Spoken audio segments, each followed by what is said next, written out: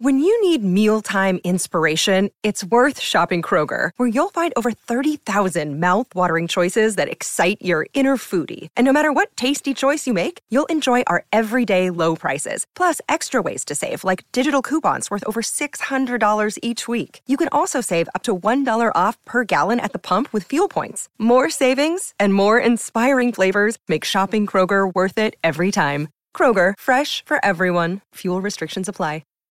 This episode is brought to you by La Quinta by Wyndham. Your work can take you all over the place, like Texas. You've never been, but it's going to be great because you're staying at La Quinta by Wyndham. Their free Bright Side breakfast will give you energy for the day ahead. And after, you can unwind using their free high-speed Wi-Fi. Tonight, La Quinta. Tomorrow, you shine. Book your stay today at lq.com. This is Optimal Health Daily, episode 1515. Resistant Starch, the things you need to know, by Aidan Muir of idealnutrition.com.au. And I'm Dr. Neil. Hey there, hope you had a great weekend and happy Monday, and welcome back to Optimal Health Daily, where I act as your narrator of the best health and fitness blogs, all for free, and always with a bit of my commentary at the end. Now, we have lots of shows covering a bunch of different topics. Just search for Optimal Living Daily in any podcast app to find them. And with that, let's keep this intro nice and short and get right to today's article and start optimizing your life. Resistant Starch, the things you need to know, by Aidan Muir of idealnutrition.com.au. Resistant starch has gained a lot of recognition over the last few years for the potential health benefits associated with it. Theoretically, resistant starches can be an easy way to improve overall gut health while resulting in a lot of other health outcomes too. So, what is it?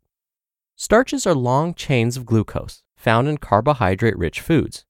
Resistant starch is a form of starch that is resistant to digestion. Basically, resistant starch is a unique form of fiber. It passes through the small intestine to the large intestine, mostly undigested. Types of resistant starch. Type 1. Physically inaccessible. These types of starches cannot be broken down during digestion, and they are naturally found in legumes, seeds, and whole grains. Type 2. Resistant granules. These contain high amounts of a polysaccharide known as amylase and are resistant. These are naturally found in unripe bananas, potatoes, and some legumes. The more raw or uncooked these foods are, the higher the resistant starch content. Unripe bananas are high in this type of resistant starch, but ripe bananas are not. Type 3. Retrograded. Cooking and then cooling certain starch-rich foods changes the starch and makes it more resistant to digestion. These are naturally found in cooked and cooled potatoes and rice. And then Type 4. Chemically modified. Some companies have isolated and produced their own forms of resistant starches. How can it help? Resistant starch can act as a prebiotic fiber. It can be used as a food source for the gut bacteria in the large intestine.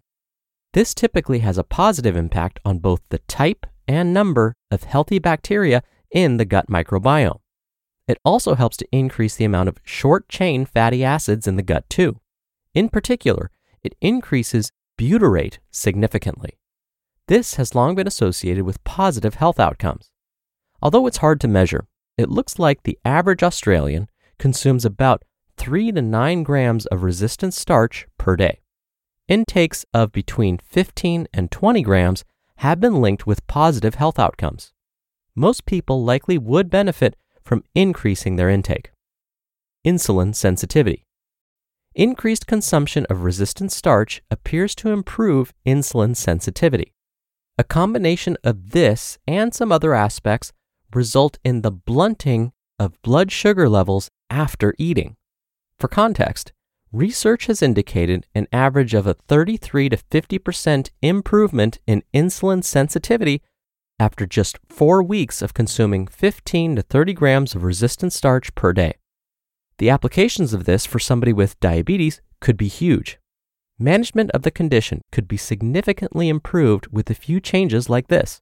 Obviously, There are a lot of other things that can make a larger improvement, but this could be an easy win. Irritable bowel syndrome, or IBS.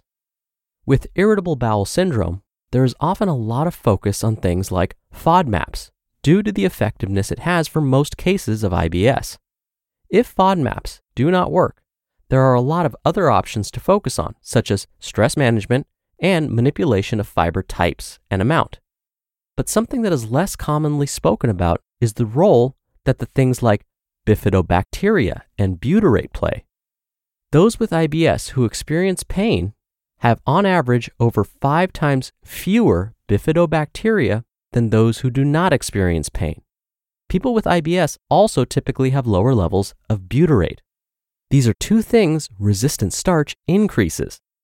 There isn't a lot of research directly studying the impact on IBS when resistant starch intake is increased, but the theoretical mechanism for improvement makes sense.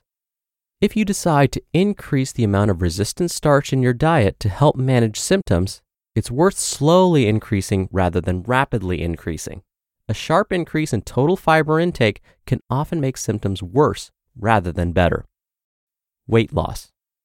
Carbohydrates typically have 4 calories per gram. Resistant starch only has 2 calories per gram. Therefore, resistant starch is lower calorie than other starchy equivalents. Beyond that, though, it also helps with satiety. This typically results in people consuming fewer total calories each day. Due to the combination of reduced appetite and it also being slightly lower calorie, it could be a useful tool as part of a well-designed fat loss approach. Other potential benefits. There is also the potential that resistant starch can reduce the risk of bowel cancer. Other digestive conditions, such as inflammatory bowel disease and diverticulitis, could also be improved too.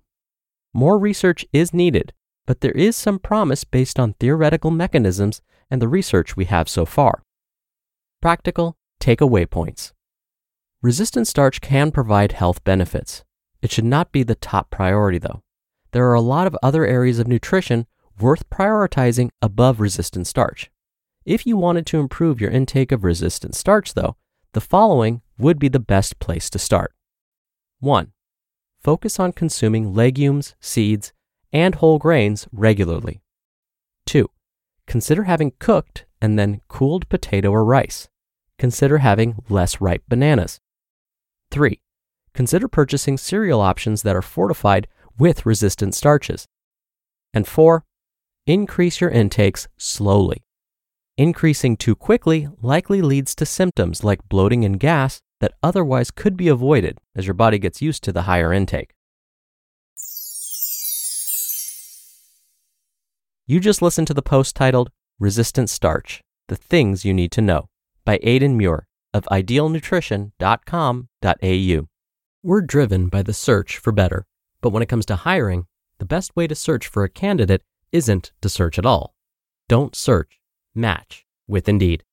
Indeed is your matching and hiring platform with over 350 million global monthly visitors and a matching engine that helps you find quality candidates fast. Ditch the busy work. Use Indeed for scheduling, screening, and messaging. 93% of employers agree Indeed delivers the highest quality matches compared to other job sites. One of the things I love about Indeed is that it filters out incompatible applicants. So when you're hiring, the process is much faster, and you only have to consider applicants that are already likely to be a great fit. And listeners of this show will get a $75 sponsored job credit to get your jobs more visibility at Indeed.com/health. Just go to Indeed.com/health right now and support our show by saying you heard about Indeed on this podcast. Indeed.com/health. Terms and conditions apply. Need to hire? You need Indeed.